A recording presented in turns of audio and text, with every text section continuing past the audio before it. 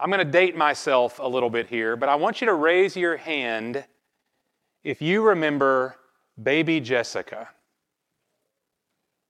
A couple, praise God, we got a few of us, okay. Back in 1987, before some of y'all were born, back in 1987, in Midland, Texas, an 18-month-old little girl named Jessica fell down a well. She fell 22 feet down the well and was so tightly lodged that there was no way to lift her out. It was impossible. And so she was in dire straits. And almost immediately, a massive rescue team was assembled. As news outlets became aware of the situation, they began to flock to Midland, Texas. National news organizations were coming to cover this event. President Reagan got involved. Everybody, it seems, nationwide, all at once, was praying for baby Jessica. And it was a rescue effort that took 56 hours. Now try to imagine, that's almost 2.5 days. This little girl was buried underground, and life was hanging in the balance there. 56 hours, but they finally succeeded. And y'all, this is one of the earliest memories of my life. I was 5 years old.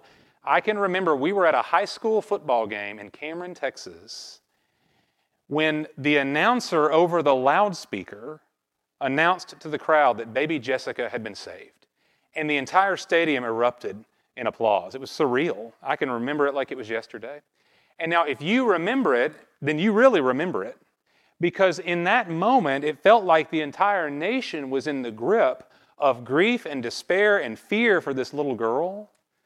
Only then, all at once, to be overwhelmed with joy at her rescue. You can Google it, okay, if you don't remember it. I think I got all the details right. It was incredible. All this just absolute grief for this girl and her family then turned to rejoicing. And y'all, as we walk through the Gospel of John, it seems like it's taken forever for the upper room discourse to come to a conclusion here. I mean, we're in chapter 13, 14, 15, 16, and then we'll see Jesus' prayer in chapter 17. It seems like it would have taken quite a while, but in reality, this is all taking place at the Last Supper. Jesus is right on the cusp of his death and then his resurrection. We're almost there. And it's something maybe it's easy for us to take for granted, that we have the whole story right here before us. We can make reference to the whole story because we're now looking back on it and we have the finished Word of God in our hands. But it wasn't this way for the disciples. In the midst of John chapter 16, where we are today, the disciples are utterly confused. They don't understand why Jesus has to go away. And they're really on the brink of despair because they don't know what they're going to do when he does. When he leaves, the fallout from that is going to be catastrophic to them. And so these men they're in dire straits here in the upper room, which is why Jesus very patiently and tenderly takes his final moments on earth to walk with them, to comfort them, to strengthen them, to speak with them. That's what he's doing here. Jesus knows what he's about to face, but he also knows what they're about to face.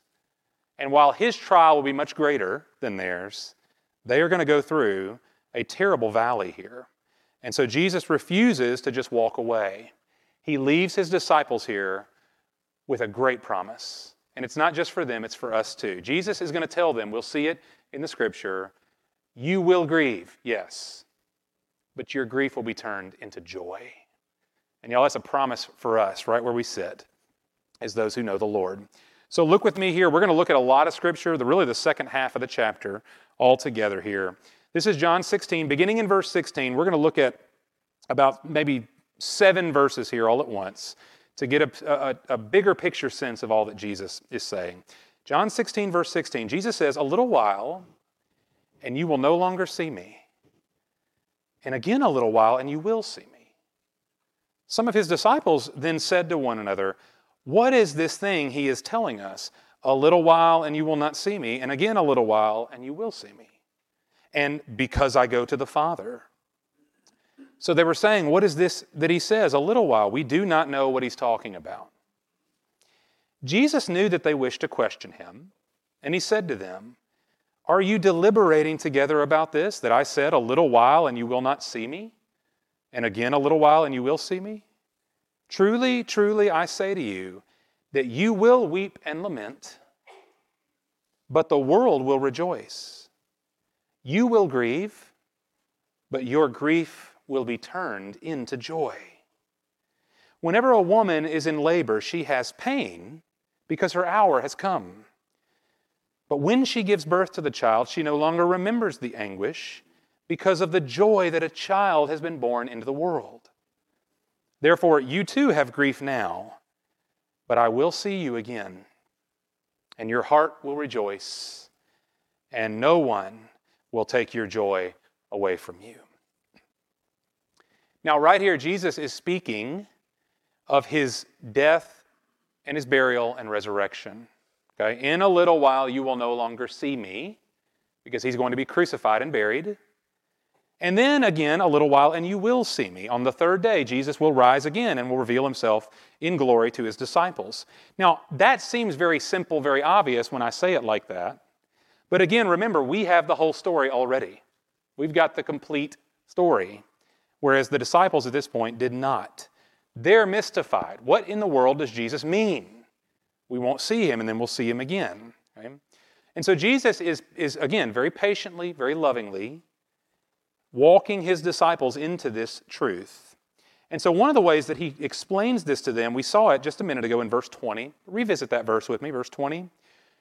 I tell you the truth.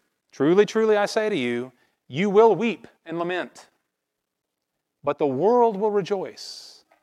You will grieve, but your grief will be turned into joy. Okay? Now let's take those ideas in turn here, because Jesus is giving two very seemingly opposite emotions, right? When the disciples, this is coming now, when the disciples see Jesus arrested, unjustly convicted, mocked and beaten and spit on, crucified and buried, it's going to feel like the end of the world. To anyone, any faithful person who had followed Jesus in his earthly ministry, now to watch those events unfold, how could anything worse happen than what they were watching as Jesus bled and died? How could it be? How could anything in the history of the world be any worse than what happened that day at Golgotha? But of course, the world, Jesus says, will rejoice at the cross. This is so interesting. We saw this in the last chapter, chapter 15. Jesus says, the world has hated me. And so to those who reject Jesus, his death is a cause for celebration rather than grief. They finally overcame him. They finally conquered him. In the death of Jesus, the world, that is the darkness that rejects him, that is in the heart of men and women, the world will celebrate because that proves that he was wrong, the Son of God. No, he was a pretender. He was all talk. And his death will prove that, and therefore the world will rejoice. We finally got rid of this nuisance. Now, that's what the disciples are about to enter into. Their grief surrounded by the joy by looking at the same event, right? It destroys us, but the world rejoices. And so, y'all, I think it's helpful for us. We'll see it in the coming weeks as we walk through the trial and the crucifixion of Jesus. The depth of this darkness that's about to come upon the disciples. They think they're grieving now in the upper room. They think things are bad now, but they're going to get so much worse. The man Jesus Christ, in whom these disciples had placed all their hopes, they'd put all their eggs in his basket, he's going to be ruthlessly tortured and killed right before their eyes. The enemies of Jesus will have triumphed in that case, at least apparently, and all of the ministry and the promises of Jesus will seem like they have come to nothing. Absolute failure. We hoped he was the one who would redeem Israel, the disciples said after he died in Luke 24. And so when Jesus tells his followers, you will grieve, I mean, that's really an understatement. You will weep, you will lament, you will grieve. The valley you're about to enter into is going to be as dark as you can imagine. But Jesus says, your grief will be turned into joy. When the disciples see the crucified Savior risen from the grave, they will experience a joy beyond their categories, right? They're about to walk through grief beyond their imagination, but the joy will overwhelm it, and there will be no comparison. Y'all, we read this a moment ago when Jesus illustrates this kind of this tension between grief and pain and rejoicing. He gives an illustration that most of us can at least relate to vicariously, if not personally. Verse 21, whenever a woman is in labor, she has pain because her hour has come. But when she gives birth to the child, she no longer remembers the anguish because of the joy that a child has been born into the world. Therefore, you too have grief now, but I will see you again, and your heart will rejoice, and no one will take your joy away from you. Now, some of y'all moms might be saying, I remember, okay? She no longer remembers the anguish. No, I remember quite well. Men, we don't get to comment on this, okay? But here's the point. It's not that you actually forget, as if the pain wasn't really that painful. No, Jesus is saying the excruciating pain of childbirth gives way to the overwhelming joy of the child. Right? There's a joy that overwhelms the pain. And these next few days, Jesus says to his disciples, they're going to be excruciating, beyond belief. But I will see you again, and your hearts will rejoice. And notice this, Jesus makes a promise, and no one will take your joy away from you. Now, friends, if your hope and your trust is in a risen Savior, then no one and no thing can take your joy away from you. Because the resurrection of Jesus is the final word. There is no power of darkness that can overcome or comprehend his light. There is no circumstance or personal inward feeling that can overwhelm the reality of what the resurrection says to us. Y'all, a risen Jesus means that all of God's purposes and all of God's promises are certain. There's nothing that is now left in doubt. There are no more gaps left to be filled. Everything God has purposed to do, everything God has promised to us is yes, it is certain in Jesus Christ. All of God's grace is now ours forever. The resurrection is the conquering of sin and death and the grave, so that there is now nothing that stands in between you and the Father. His grace is yours and you are his. And y'all, this is really what the rest of the chapter is about. Okay, so I'm going to let Jesus, as we always should, Jesus is going to spell this out for us as to what this new joy, this everlasting joy, is going to consist of. So this is verse 23. Again, we're going to look at a larger paragraph here all at once. Jesus says, in that day, you will not question me about anything. Truly, truly, I say to you, if you ask the Father for anything in my name, he will give it to you. Until now, you have asked for nothing in my name. Ask and you will receive, so that your joy may be made full. These things I have spoken to you in figurative language. An hour is coming when I will no longer speak to you in figurative language, but I will tell you plainly of the Father. In that day you will ask in my name, and I do not say to you that I will request of the Father on your behalf, for the Father himself loves you, because you have loved me and have believed that I came forth from the Father. I came forth from the Father and have come into the world. I am leaving the world again and going to the Father. So Jesus says, and this is a promise, the fullness of your joy is coming. It's coming. And we saw it already because we see in the resurrection their grief will be turned to joy. But there's a fullness of joy, and Jesus actually expands the focus of this here. It's not just the joy of knowing that Jesus is alive now rather than dead. It's the joy that comes in how we now relate to God the Father. It's the joy of relationship that Jesus, through his death and resurrection, has granted to us. You see that in verse 23 when Jesus says, "Ask the Father for anything in my name, and he will give it to you. Ask and you will receive, so that your joy may be made full." And then again in verse 26, "You will ask in my name, and I do not say that I will request of the Father on your behalf, for the Father himself loves you." Now, we actually, I forget the date, but not all that long ago, we walked through what it means to pray in Jesus' name. He gave us an extended commentary himself on that previously. You can go back and find it on our website. I'll condense that down to about 45 seconds here. When we say we're praying or asking in Jesus' name, number one, this is not a verbal formula whereby we get God to do what we want. If I just pray in Jesus' name, that somehow gives me special access or special favor. That's not the point. Two quick things, though, on this. When we pray or ask in the name of Jesus, y'all, first and foremost, that is a declaration on how we come to God in the first place. When we pray to God, we pray in the name of Jesus, which is to say, Father, I'm only coming to you because I'm allowed in by the grace of your Son. We don't come to God on our own merits. We don't come to God and find his acceptance through our own righteousness. We sing this old hymn sometimes, "O come to the Father through Jesus the Son," right? "And give him great glory."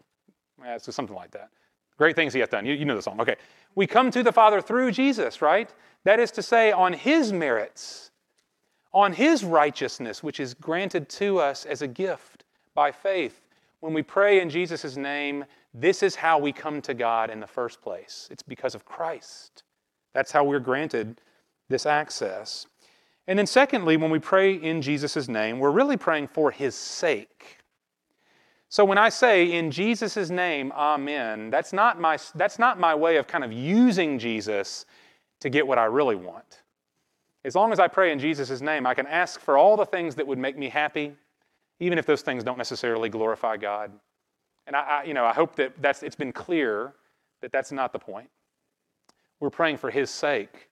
We're asking in his name for what glorifies him, for the good work that he might do in our lives, for the good fruit that he might produce as we abide in him. We're asking for the things that please God to grant.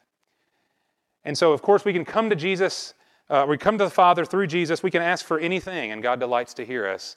But specifically here, Jesus says, praying in my name is praying for my glory lived out in your life, right? Which is something we ought to be praying for, that we ought to desire. But let's take a step back, okay, to something I said a minute ago. When Jesus says, ask anything in my name, and the Father will give it to you, that's a statement of relationship. It's a statement of relationship. It's not so much the things we're asking for, but it's the person we're approaching to ask from. It's God the Father. Right? This relationship that Jesus has given us through his death and resurrection. Well, what kind of person has the right to approach Almighty God and ask for anything, big or small? I mean, really, if I look in the mirror and I know my own heart, and I know how selfish I am, and I know my past, and I think, okay, I'm going to come before God, the creator of the universe, and I'm going to ask him for stuff.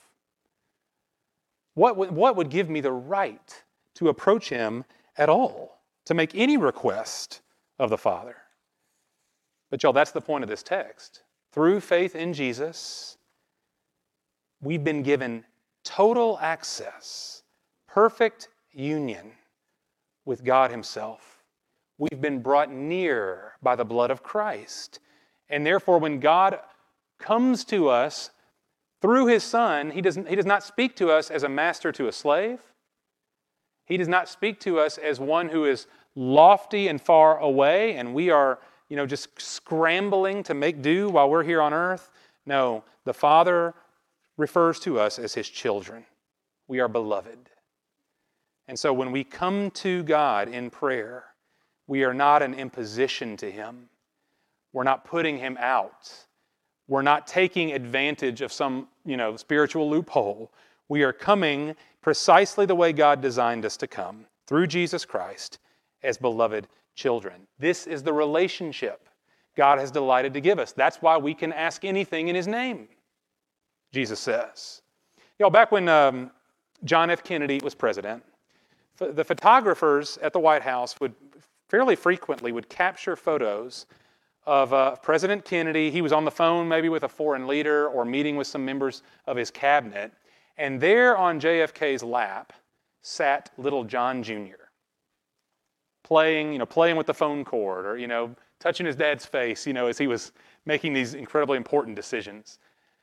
Or maybe John Jr. was there underneath the desk playing with his trains. And of course, it's very endearing photographs when we look at them now.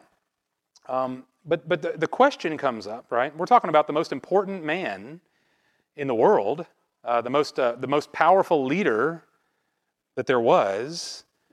Who has access to JFK as he discusses the Cuban Missile Crisis? Who gets to hang out and play with trains under his desk as he makes decisions that are going to change the course of history? His son, his child, the only one who has that kind of access. And y'all, this is what Jesus is communicating to us, that by the grace of Christ, we are now sons, we are daughters of God. Which is why Jesus is able to say, when you ask of God, when you make request in my name, I won't go to the Father and make request on your behalf, for the Father Himself loves you. And y'all, that's more powerful than I think it sounds, if we really reflect on it. Y'all, Jesus did not die on the cross to make God love you. As if God was really mad, and then Jesus came down and died, so now God's happy. No, Jesus died on the cross because God loves you. God loved the world, and therefore He sent His Son. The Father loves you. And think about even now, Jesus is our intercessor. He's our advocate in heaven. Jesus is not up in heaven twisting the Father's arm, saying, now listen, I know Kyle's a screw-up. I know he did it again. I know he didn't pray like he should. I know he's selfish with his time. I know he's lazy, and on and on and on. But you have to love him, Father, because I died for him. The Father Himself loves you. You belong to Him by faith. He is yours by faith. God loves you that much. And so when Jesus says you can ask anything in my name, the Father will hear, the Father will give, the Father loves you. That's the relationship we've now been given, because Jesus Christ has died and has been raised. Now the disciples are going to chime in at this point, verse 29, and they're going to do what the disciples frequently do. They're going to assume they know more than they really know. But here it is, verse 29. The disciples said, lo, now you are speaking plainly and are not using a figure of speech. Now we know that you know all things and have no need for anyone to question you. By this we believe that you came from God. Jesus answered them, do you now believe? Behold, an hour is coming and has already come for you to be scattered, each to his own home, and to leave me alone. And yet I am not alone, because the Father is with me. So the disciples think they finally got it figured out. Jesus is finally speaking in a language they can understand. And y'all, to be fair, the disciples, they do have faith in Christ. We can laugh at their ignorance, but I'd have been at least as ignorant, if not more so. The truth is, they do have faith in Christ, okay? They're not as astute as they think they are. They're not as courageous or as committed as they think they are, though. And Jesus knows it. Jesus knows their hearts. And He knows what awaits them, right? The hour is here, He says. The hour always refers to the time of His death. So the hour is here for you to be scattered and to leave me alone. And it's as heart-wrenching as it sounds. And the Gospels testify to this. In Matthew and Mark, they report of this, that when Judas finally shows up with his posse, everybody carrying swords and clubs, that Jesus' disciples left him and fled. that when push came to shove, when Jesus was in his moment of greatest threat and greatest need, all of the disciples ran. And they saved themselves rather than risk suffering with Jesus. And Jesus knew they would, which is why he tells them here in advance. But even still, you notice the encouragement here. Jesus says, I'm not alone. Even though you leave me, I'm not alone because the Father is with me. And it's another amazing statement Jesus makes. It's almost we almost kind of take it casually because the whole Gospel of John, Jesus has been talking about, I and the Father are one. The Father is with me. I obey the Father. I only please the Father, right? But when he says, though you abandon me, the Father is with me. Y'all, from before Jesus' ministry is even communicated to us, way back in chapter 1 of John, John gave us an indication of what was to come. He said that Jesus came to his own, and his own did not receive him. His own countrymen, the Jews, would not receive him. In fact, they killed him. They rejected him wholesale. Jesus testifies multiple times in this gospel that the world hates him. And so the world at large, Jesus says, hates him and rejects him. And then here, even at the end, Jesus knows that his own friends are going to desert him. His closest disciples are going to run. Now, how would you feel? It might be dangerous to put ourselves in Jesus' shoes here, but how would you feel? I mean, it may seem at this moment like this whole redemption plan is like it looked a lot better on paper than it is in reality. Right? It's one thing for the whole world, it seems, to be against Christ, but surely his disciples are going to stick it out to the end. Surely Peter, especially, he's the one who kept bragging about it. He's going to step in and take one for the team. Not even Peter. Peter will deny him. How would you feel if you were Jesus Christ entering into the greatest suffering imaginable and nobody, it seems, is on your side? But he says, I'm not alone. The Father is with me. It was the Father's good pleasure to send his Son into the darkness. None of this came as a surprise to God. And he was pleased to do it, even knowing all the rejection Jesus would face. It was the Son's delight to empty himself and become our bondservant, to lower himself, to serve and love and lay his life down for those who would reject and abandon him. And so even if the whole world is against Jesus, the Father is with me, he says. And so Jesus is going to lay down his life, even for those who reject him and for those who abandon him. Y'all, Jesus' commitment to you is not based on your commitment to him. The strength of Jesus' love for you does not depend on your prior love for Jesus. While we were yet sinners, Paul says, Christ died for us. This is love, John says in 1 John, not that we loved God, but that he loved us and sent his Son to be the atoning sacrifice for our sins. Jesus' commitment to go to the cross was not dependent on who took his side. The Father is with me, and I will lay down my life, even for those who nail me to that cross. And because Jesus is that great, that absolutely committed to our salvation, therefore Jesus can make promises as outlandish as this. Verse 33, the last verse of this chapter, I want to just encourage you to memorize this verse. You'll do it by the end of the day if you put your mind to it, and it will bless you for the rest of your life. Verse 33, Jesus says, these things I have spoken to you so that in me you may have peace. In the world you have tribulation, but take courage. I have overcome the world. Y'all, peace and tribulation don't go together, right? Anybody knows that, right?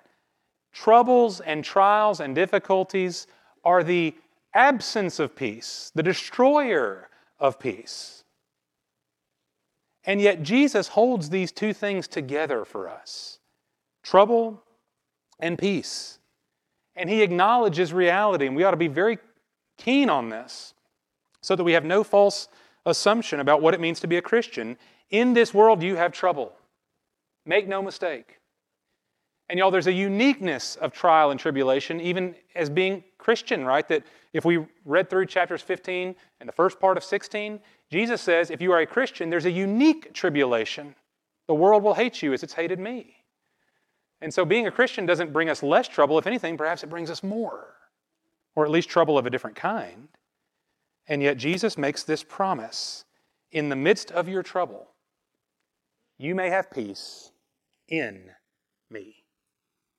And y'all, that's the operative phrase. That's the most important part. Our peace is found in Christ. If you've lived long enough, you've figured this out, although we keep going back to the wrong wells. I know I do. But we don't get peace by running away from difficulty. We don't get peace by suppressing and trying to ignore our problems and just stuffing them down. We certainly don't get peace by building up our bank accounts to try to cushion us from the pain of life. None of that works. We have peace in Jesus because Jesus alone is the God who has come down for us and has given Himself to us. The only real, lasting peace that God provides has been granted to us in the sending of His Son. And so even as Jesus says this isn't just nice spiritual language we slap on to our problems to help us to feel better. This isn't wishful thinking. Jesus really is our hope and our joy and our peace because He Himself has gone through the tribulation. He Himself has gone through the darkness, through the cross and the grave, and has risen again.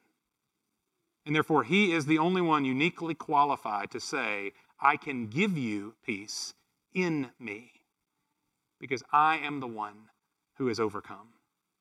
And it's an amazing promise. When Jesus says, in the world you have tribulation, but take courage, be of good cheer. I have overcome the world. I've overcome the world. So the greatest evil the world ever committed, the murder of God's own Son, was the very way God overcame evil. The greatest evil the world could do in putting to death Jesus Christ is precisely the way God overcomes evil. All of the darkness poured out on Jesus only serves to bring the light of His salvation flooding in. The world at its worst is a showcase for God at His best. That's what the cross and the resurrection are. And so Jesus has died for our sins and He has been raised in glory. He has overcome. And so now for those who trust in Him, we may have peace, we may have courage, we may have an indestructible joy, we may possess all the riches of God's kindness toward us in Christ Jesus because He has overcome sin and death and has been raised again. Now, what Jesus told these men, these are His parting words to them, essentially. What He told them is exactly what came to pass. They were going to enter into grief beyond their categories. You will grieve, but you will see me again. And your grief will be turned to joy, and no one will take your joy away from you. That is not a promise for them only, but for us, to all who have faith in Christ. There is no grief, no tribulation, no pain, no fear, no despair, no sin that He has not overcome by His grace. So may the joy that the disciples have coming, the joy of knowing a risen Savior, may God make that joy ours as well as we look to Jesus in faith. Let's pray.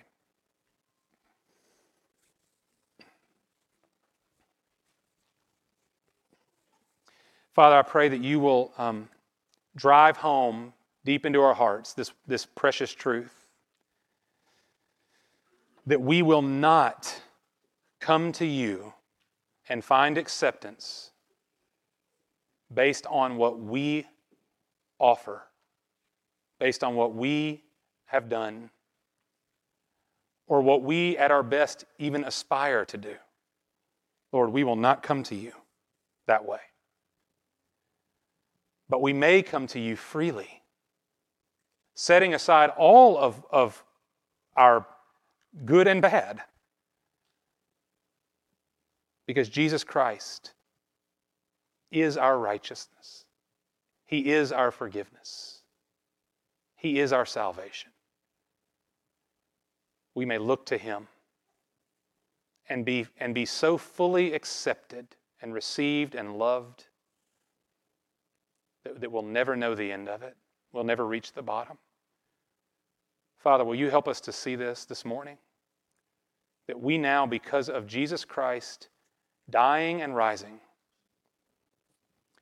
we now have a joy that can't be taken away because the joy is in Him.